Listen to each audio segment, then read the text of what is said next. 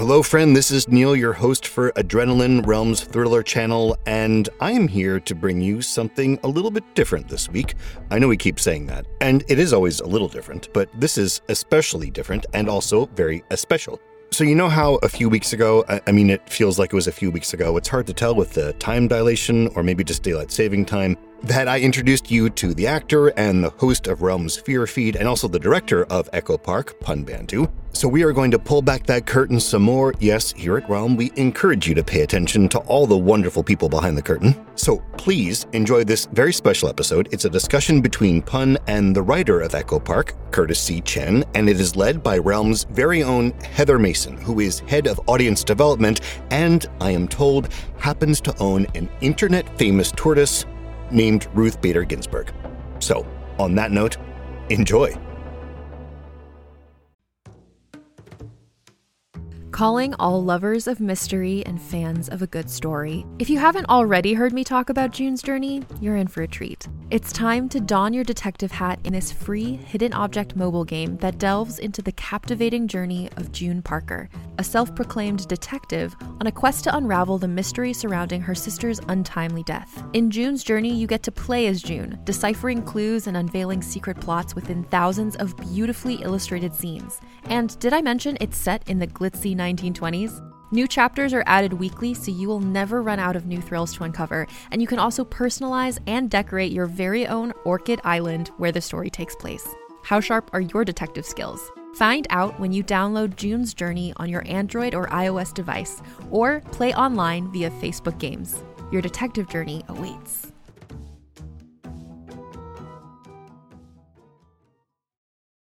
This episode is brought to you by Visit Williamsburg. In Williamsburg, Virginia, there's never too much of a good thing. Whether you're a foodie, a golfer, a history buff, a shopaholic, an outdoor enthusiast, or a thrill seeker, you'll find what you came for here and more. So ask yourself, what is it you want? Discover Williamsburg and plan your trip at visitwilliamsburg.com. I am Heather Mason, the digital marketing lead at Realm, and today we're here to have a really awesome conversation and get some behind the scenes insights on Echo Park, which is a show that everyone is enjoying and wants to know what happens. And I have two of the people that are instrumental in making the show, and I'll let you guys introduce yourselves. Curtis, do you want to go first? Yeah, hi, I'm Curtis C. Chen. I am the lead writer on Echo Park. Hi, everybody. So glad everyone's enjoying the episodes. My name is Pun Bandu, and I directed the episodes. So first of all, I wanted to know kind of like how you got involved in the project. Curtis, like, how did the idea come to you? Like, what was the process like starting out, because you're one of the writers?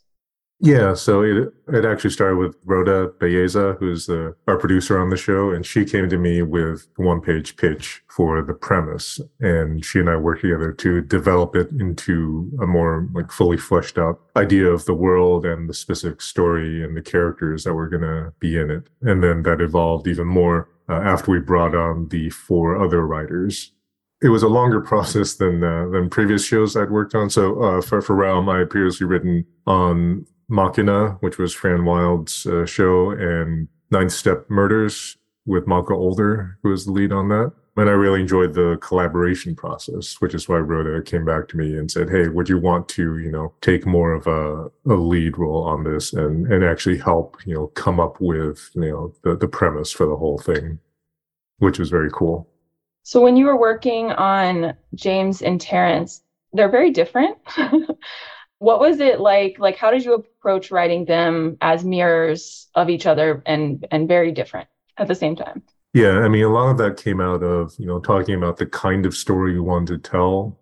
Initially just, Rhoda and me, the two of us. And then when we had the writer's room, going through with everyone, like what are some interesting moments we could have between the two of them? Or, what are some ways that, the escalation of the plot, because hopefully everyone's listened to a few episodes now. So, like people are going missing and people are being, murdered or whatnot. So how do those, specific turns in the plot affect each of them differently? And those were all opportunities to show like, James has had this particular kind of life and Terrence has had this very different other kind of life. And that has affected them a lot more in many cases than, just their genetics have, because they are, on that level, the same person, starting out, but then their separate lives have really, really shaped them into, people that they are when we meet them in the story. And I'm kind of curious, as a question for Pun, like when you approach directing it and telling Harry, like he's going to, be these two different people, like how did you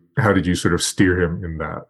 Yeah, I mean, there's so, Curtis, you and the writers did such a great job of making not only the context and the world so distinct, but the characterizations are so distinct.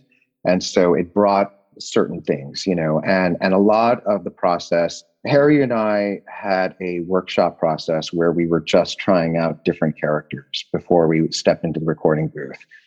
Just as a way to sort of experiment and differentiate and make specific all the characters. I think Harry plays like over 20 characters.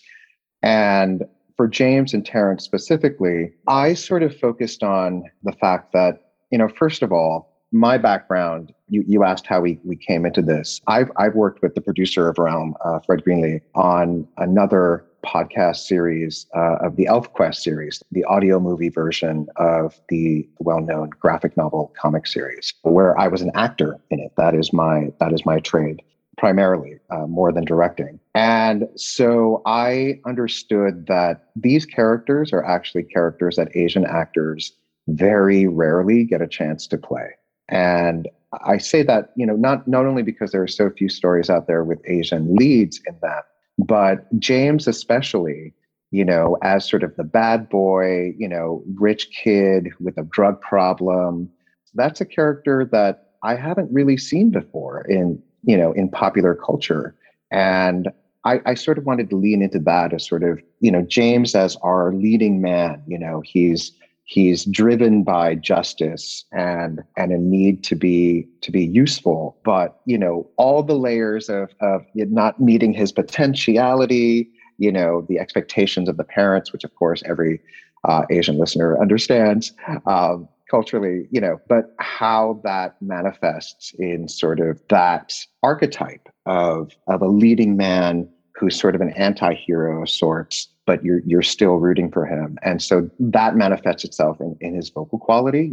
James has a deeper, sort of like more raspy voice, and Terrence as sort of the antithesis of that. We talked about what it's like to grow up in the retreat, being a clone and sort of being treated, even before they were treated as second-class citizens, but the process of growing up, were they all taught English in a certain way, or do they have accents? What is the process of being told what to do your entire life, and how does that affect your psyche?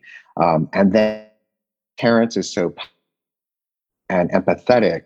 How do you bring that quality into the character? And so what we found with Terrence was more sort of less of an assurance that James has, sort of a stilted quality, a little bit higher pitched voice, but also sort of a soothing quality to him, almost like a boyishness, a willingness to someone who's been told, what to do their entire life. And it's just now sort of finding their own identity and independence. And in many ways, they find that through each other. It's so beautifully written that way. And so that really was the main contrast that we were playing with. Curtis, when you guys were writing, do you think about the voices? How do you communicate that? Or do you just let Pun and Harry figure it out? Yeah, so I don't know what other people have been doing during the pandemic, but we had to do this all remotely because Rhoda and I were talking about it a while ago. And then, we were fortunate enough that by the time we were ready to put together the writer's room, the sort of remote working stuff had been figured out already. So we were able to do, the collaboration through Zoom and, sharing documents online and all that kind of stuff. So when we're working with the writers, so it was Millie Ho, Sloan Liang, Monty Lin, and Jen Reese were the other writers on the project, and they were all really great. And I'm really glad that we had the team that we did, because they all brought a slightly different perspective to the project. Most of us are Asian American, and so we were really interested in doing, as Pam mentioned, like more interesting kinds of representation, having, more than one Asian character in the story. And obviously James and Terrence, that's sort of the big pairing, or like the two characters that are sort of easy to, compare to each other in terms of how are they different. But like having, a lot of the supporting cast and especially, people in the background also sort of be non-white. That was kind of important to us. So it was easier to have those conversations with the writers that we were able to get. In terms of the voice, like we had no idea when we were writing it, like who we were going to be able to, like who Realm was going to be able to get to like actually narrate it. So we were just kind of writing the story, in the best way that we thought we could tell it, right? Given, all the sort of things we wanted to highlight in it. And there are lots of different levels, which, hopefully some of those are coming through as people listen to it. I always think of the mechanical plot level in terms of like, we're looking for this person and we're like, this thing is happening and there's this problem we have to solve. And then there's another level on like the characters of like, this thing just happened. How's this person reacting to it? Does that affect how they're able to solve the problem? And then there's sort of rippling out where there's kind of what's happening in the rest of the world and how's that either, being affected by what our characters are doing, or is that sort of like pushing in on them and forcing them into certain choices along the way? So all of that, it was really cool to be able to have those discussions. But, we didn't really worry too much about who was going to be reading it. And there were a lot of different conversations along the way because this was, it was going to be the main character and his clone. So there were a lot of conversations about like, do we get two different actors to do this? Do we get multiple narrators? But I'm really happy we ended up with Harry because he's doing a fantastic job. I've personally been a fan of his for a while, and to see him do something where I think a lot of his, on-screen stuff is sort of influenced by his physicality, right? Like he's a dancer. So, that's sort of an easy thing to show off in a visual medium. But I'm glad that, for the podcast, he has a chance to shine using like a very different set of actorly skills. Although I will have to say that Harry being such a physical actor actually plays into the transformational aspects of things as well. We very much leaned into, sometimes it's easier to transform when you can find it in your body, and that changes the resonance and where that is. Or even if I would give a direction like, let's lean into Terrence's heart energy, his purity, his innocence, and all of the things that evokes by just literally sort of like focusing on your body of everything sort of coming from the heart, Yeah. The world for this is interesting because it's kind of set in like near future LA. So really for both of you, how did you approach the world building, specifically like audio? We only have audio. So like, how did you, when you're writing it, how did you kind of set up the world and figure out that aspect, and also with directing? So I can speak for myself, and having had the past experience with Realm, like the first series I worked on was Ninth Step Murders, which was Malcolm Older's show. And that was sort of my first experience with this kind of podcast. So it wasn't just like an audiobook, but it also has, some music in it and like background audio and sound effects. And that was something that I thought was really, really cool when I first heard those episodes. And so knowing that, I kind of trusted that, we would just be able to write things, and anything we mentioned that was sort of an interesting, future detail, for example, or even something mundane like a phone ringing or like a car door opening or closing, like that would sort of be, punched up in the audio production. And so as writers, I felt like we didn't have to worry about it too much as long as we were writing a good story and sort of laying out sort of a good guide for both the narrator and the rest of the production team to put it all together. Yeah, in terms of the directing, building the world, we wanted to make sure that this was not so futuristic, that this was a very relatable world, that yes, the cars drive themselves, but it's still a car. They're still honking. We're not in the Jetsons world yet. And so things are very much relatable. We kept it sort of low tech in that aspect. And in fact, we sort of really leaned into, Rhoda mentioned, Curtis, that you were really inspired by Chinatown, the movie, and the noir genre. And that sort of, again, goes back to what I was saying, is that like Asians we are not part of that genre in a way, except for when it was white actors in yellowface playing, yellow menace characters, and so I love that, when you look at Chinatown, the movie, it's like it takes place in Chinatown, but there are no Asian characters, and so for us to sort of reclaim that genre of sorts, was really important for me. And so our future is sort of, in some ways, has sort of throwback elements to 1950s and 1960s. And we recreated that through music, the type of suspenseful tension music that you movie or in a film noir genre. It's more sort of, it's dark. You can visualize sort of like a street lamp and sort of dark corners. And, so that type of moodiness, we definitely didn't want it to sort of take place in sort of like a neon bright future. And so I think the music complements that as well. It's not techno, super futuristic or anything like that. So that's all part of sort of building the world. Martin Fowler, our composer, did such a great job of really traversing those two worlds of the film noir genre, but still making it futuristic at the same time. And it was interesting. He actually asked the question of, he was really inspired by the fact that this is sort of populated by so many Asian characters. And he was like, do you want some of the instrumentation to include like Chinese instruments? And my response to that was no, because we're still living in America and it's Asian America. And even though the Zhangs speak with them in Mandarin and they might have accents, it's not heavily influenced by Chinese music per se. So those types of decisions kind of went into sort of what is the story we want to tell and what is the world that we want to build. Yeah.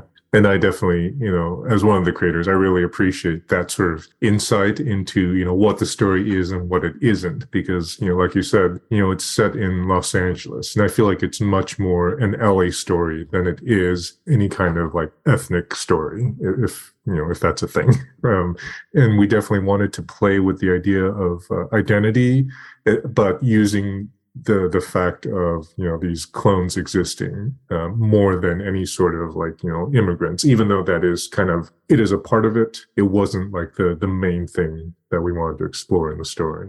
Hello, friend. This is Neil Helligers, host of Adrenaline Realms Thriller channel, and I'm here to talk to you a little bit more about the Greenlight app. And this message is, of course, sponsored by Greenlight, but our family was using the Greenlight app even before the first ad in a wonderful, thrilling cosmic coincidence, right? See what I did there? So again, to catch you up, Greenlight is a debit card and a money app that's made for families. Basically, the way it works is that parents can send money to their kids and keep an eye on their kids' spending and saving. And you can see exactly how much money they have in their account, and there's different ways to give them money. What we've been doing is like a weekly allowance, a certain amount that goes into his account every week. So in order to further the conversation about money and about earning, we're using Greenlight as a kind of a foundation for that conversation. In other words, instead of just the allowance he gets for certain base things that he's expected to do around the house, we are also adding the chore feature, which is certain one-time payments for certain one-time jobs. For example, in our house, we're trying to encourage our son to start walking the dog more. He's old enough for it, he's responsible enough for it, and he's done it enough that he knows what to do. So he can really see that for all those extra times that he steps up and does the dog walk, he gets rewarded for that job well done. And this is the conversation. In life, when you work a little extra harder, you get a little extra compensation, and you can either save that up or spend it how you like. And we're not alone in this. Millions of parents and kids are learning about money on Greenlight. It's a very easy and very convenient way for parents to raise financially smart kids and for families to navigate life together. So sign up for Greenlight today and get your first month free when you go to greenlight.com/adrenaline. That's greenlight.com/adrenaline to try Greenlight for free. Greenlight.com/adrenaline. // So thrilling, right? Hey there, it's Rachel Ballinger, and I am thrilled to invite you to Rachel Uncensored, my podcast where I get real with my friends and celebrity guests, where we talk about all sorts of topics. From personal stories to hot-button issues, we cover it all. New episodes drop every Wednesday, so make sure you tune in on Apple Podcasts, Spotify, or wherever you listen to podcasts. Trust me, you won't want to miss out on the fun and candid conversations we have here on Rachel Uncensored. That brings me to another question, which is that, like, I live in LA, and I felt like there were a lot of themes in this show that were very, like, relevant to LA. As you mentioned, it's very, like, LA story, but there's a lot of themes in general in the show. For both of you, were there certain themes that you were, like, really excited to portray or to talk about or to have in the show? So I grew up in Torrance. Shout out Del Alma Mall. So a lot of the stuff that I was able to sneak in there, I was happy to get away with it in a way.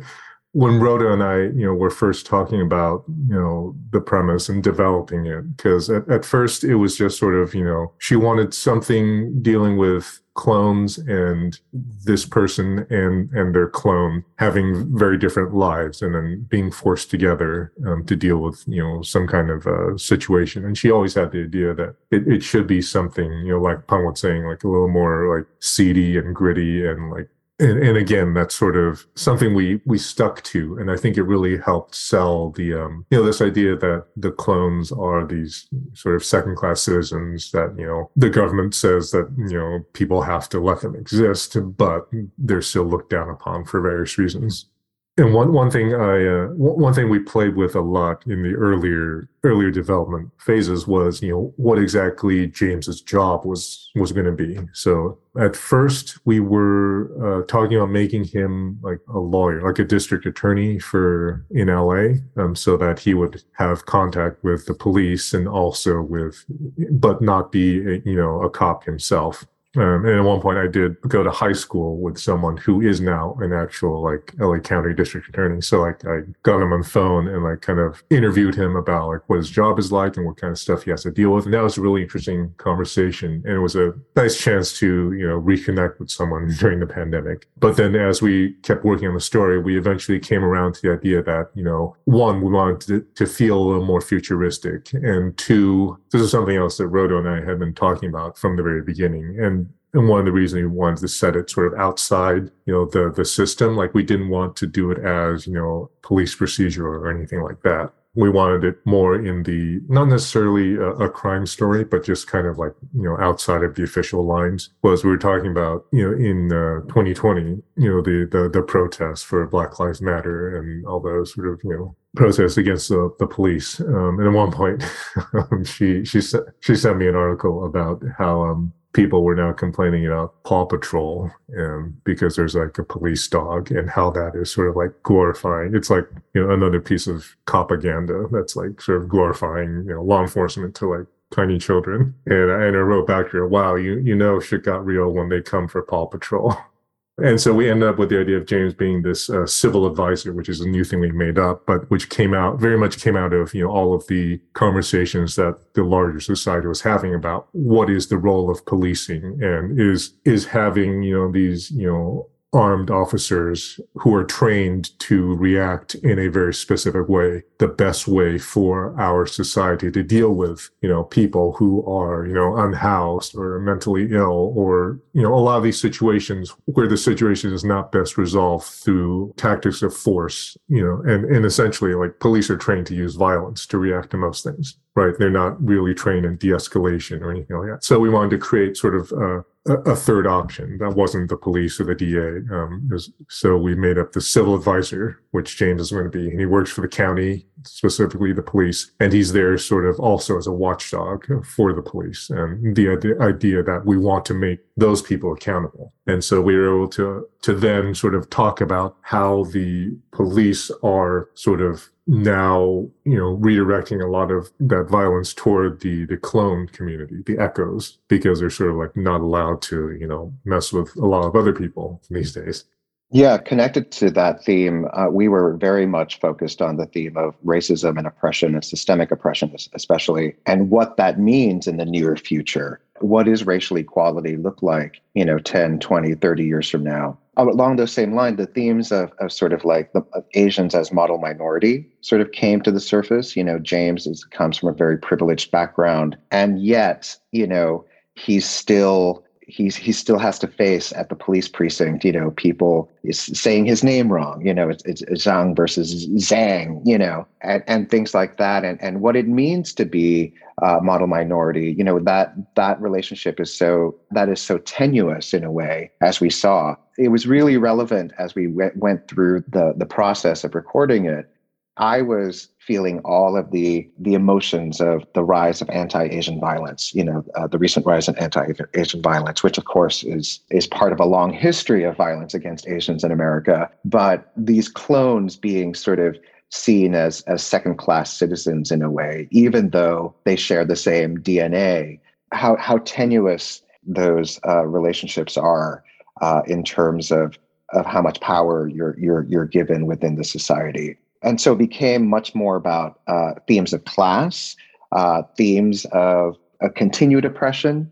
And then the other theme that we were very focused on was actually nature versus nurture. The idea of what it means, to share the same DNA, but to have such complete different upbringings, and how that changes your identity and your personhood and your opportunities in society. And so that was very front and center when we were creating the distinctions between James and Terrence, especially.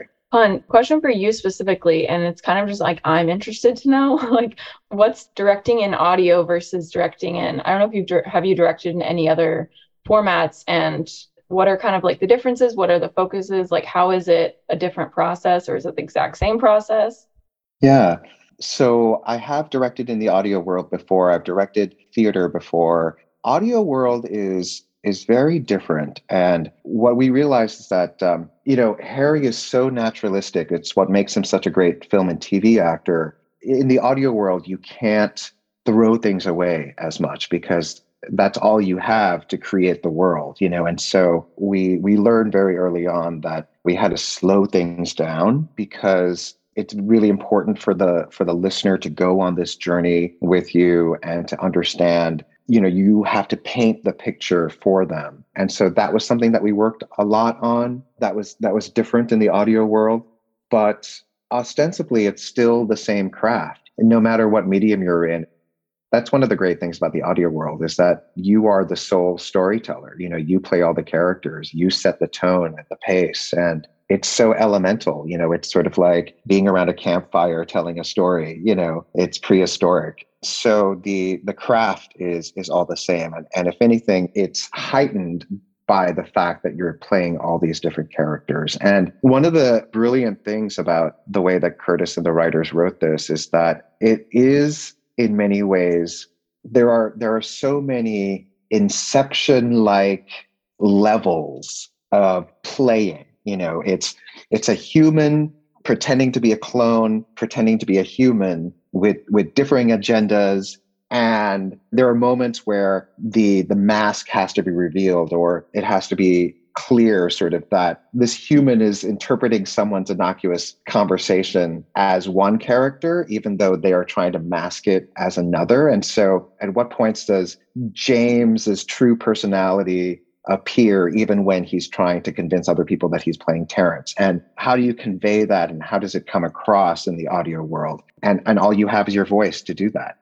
And so it's actually very, very difficult. It requires an actor with such versatility and depth and ability to convey that convincingly. You listen in and you should know that James is on Chunky Rainbow, even though he's trying to sound lucid in front of other people, So it's that level of nuance is really was one of the most difficult things to attack and to understand. Sort of like, oh wait, it's actually, to make it as clear as possible was one of the great hurdles and challenges of directing this. And I think that Harry rose to the occasion and met it beautifully.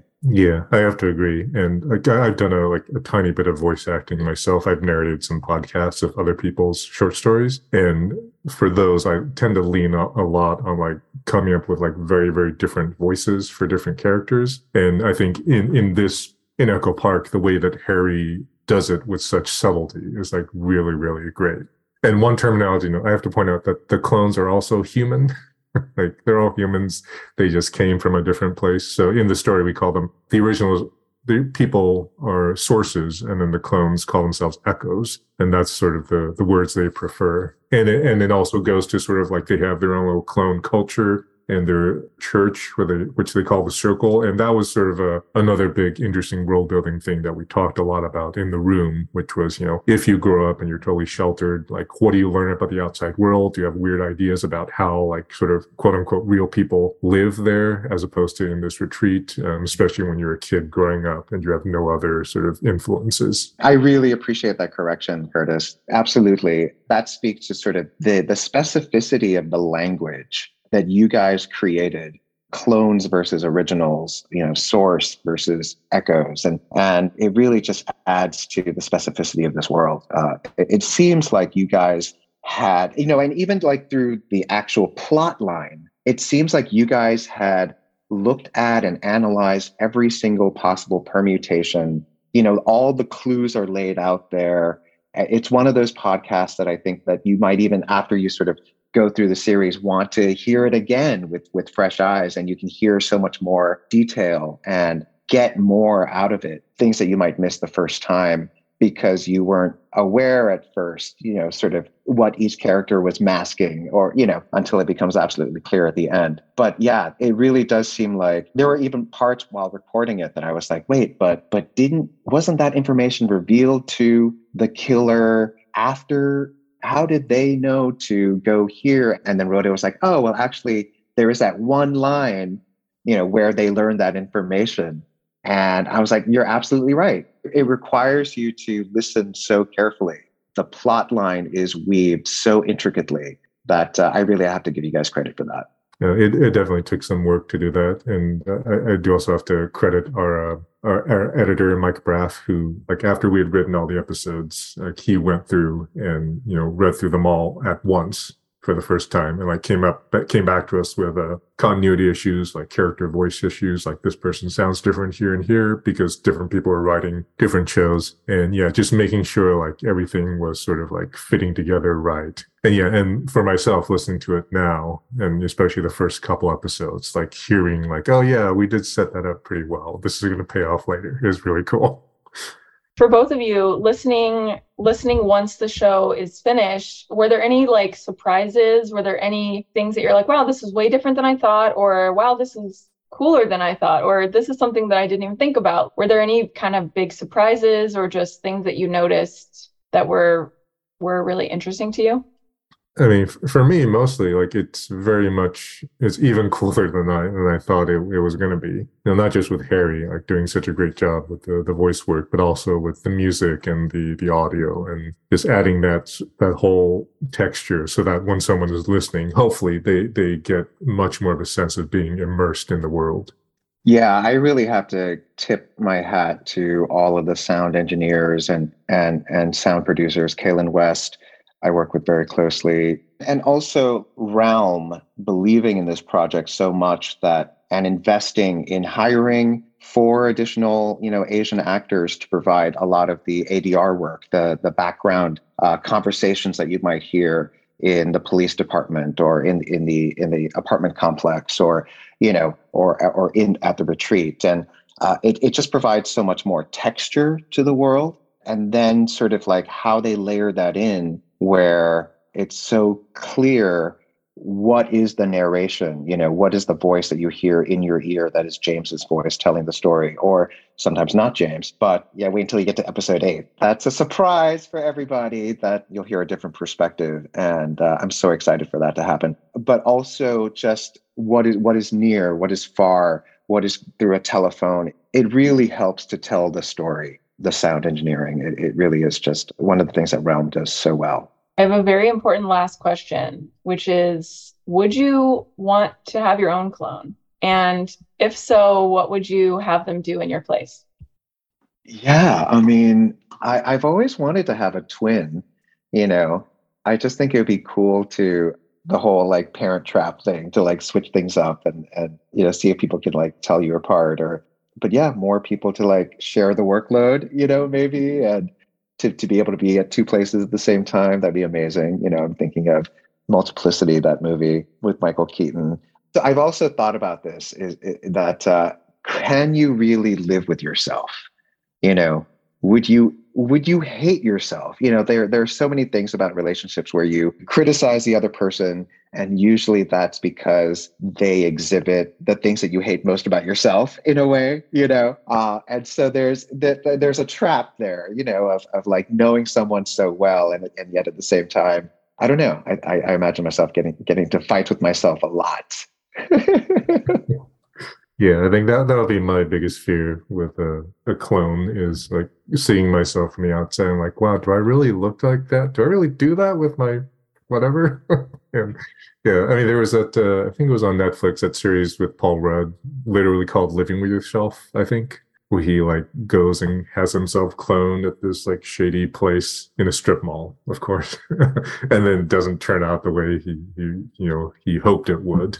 That story went to some weird places. The most interesting sort of stories I can think of involving clones are things that sort of, recognize the fact that, even if someone is, your genetic twin, like they're still their own person, and they're like a different, and to go way back, there was was it in the 90s? There's an Arnold Schwarzenegger movie called The Sixth Day. I don't know why, but like it was like he was cloned, and it was one of those things where they also have this magic like technology which like duplicates your memories. So like the clone it was a full grown clone of him who didn't know he was a clone, and it was this whole thing. But I did appreciate that. I'm just going to spoil it because it's been like since the 90s. But like at the end, like they didn't have to like kill off the clone so that only one of them could survive, right? Like they recognize that, you came into this world in a weird way, but you're still a person with all of the, the rights that a person should have. So we're just going to figure something out. And, along the same lines, I'm a big Star Trek fan. So like the Next Generation, when Will Riker gets cloned, and now there's Thomas Riker, and I love that shows up again in Lower Decks. Anyway, like I really like stories that sort of address those issues, because I think they have a very real opportunity to sort of come back to our current real world conversation about like who gets to be considered a person under the law, and like have like these full civil rights or bodily autonomy, and and I think that's really important. You guys are so deep. I'd be like, I'm going to send my clone to do errands for me. I mean, obviously, but like sort of beyond that, it's like pick up my dry cleaning. Well, thank you both so much for taking the time to talk. Is there anything else you would like to talk about that we didn't cover? Things you want to plug that are coming up that... Curtis, I don't know if you have any books coming up, something that you want to promo. Not really. I mean, nothing coming out real soon. But yeah, hope people are enjoying Echo Park. And, if you are, definitely check out some of the other shows on Realm. Like the ones I worked on, I can vouch for Machina and Nine Cent Murders. But there's a lot of other great stuff. And Pun, I didn't know you were in ElfQuest. I played Ryek in ElfQuest, and actually ElfQuest was one of my favorite comic books growing up. I think it's like one of the most spiritual comic books out there. And it was such an honor to be able to play Ryek in the series. So check that out. That's also on the Realm Podcast Network. And I'll just leave it at that for now. Awesome. Thank you both again. It's been like so much insight. I don't really understand how any of it works, but every time I get to go to the studio and like hear what's happening, I'm just like, this is amazing. I don't know how people do this. It's so cool. And then it kind of just all comes together, and it's neat to hear the final product. So I know so many people like worked really hard on it. So good work. Congrats.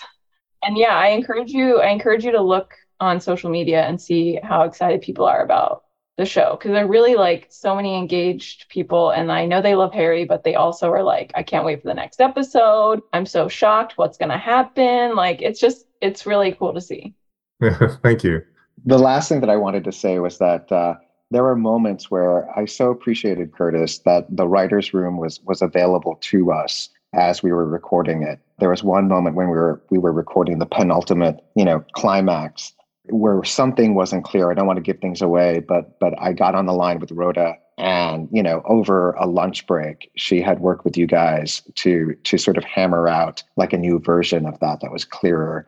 And that's so rare to have everyone caring at that level and available and creating, in the moment like that. And it shows in the work.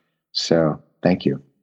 Yeah, no, thank you for everything you did. And I have to say, I really appreciate how Realm, like, they sort of foster this very collaborative environment the whole way through, from, the initial development all the way through writing and production. And so, yeah, we were happy to sort of be involved as writers, even that late in the process, because we also really cared about the story and, wanted to get it right.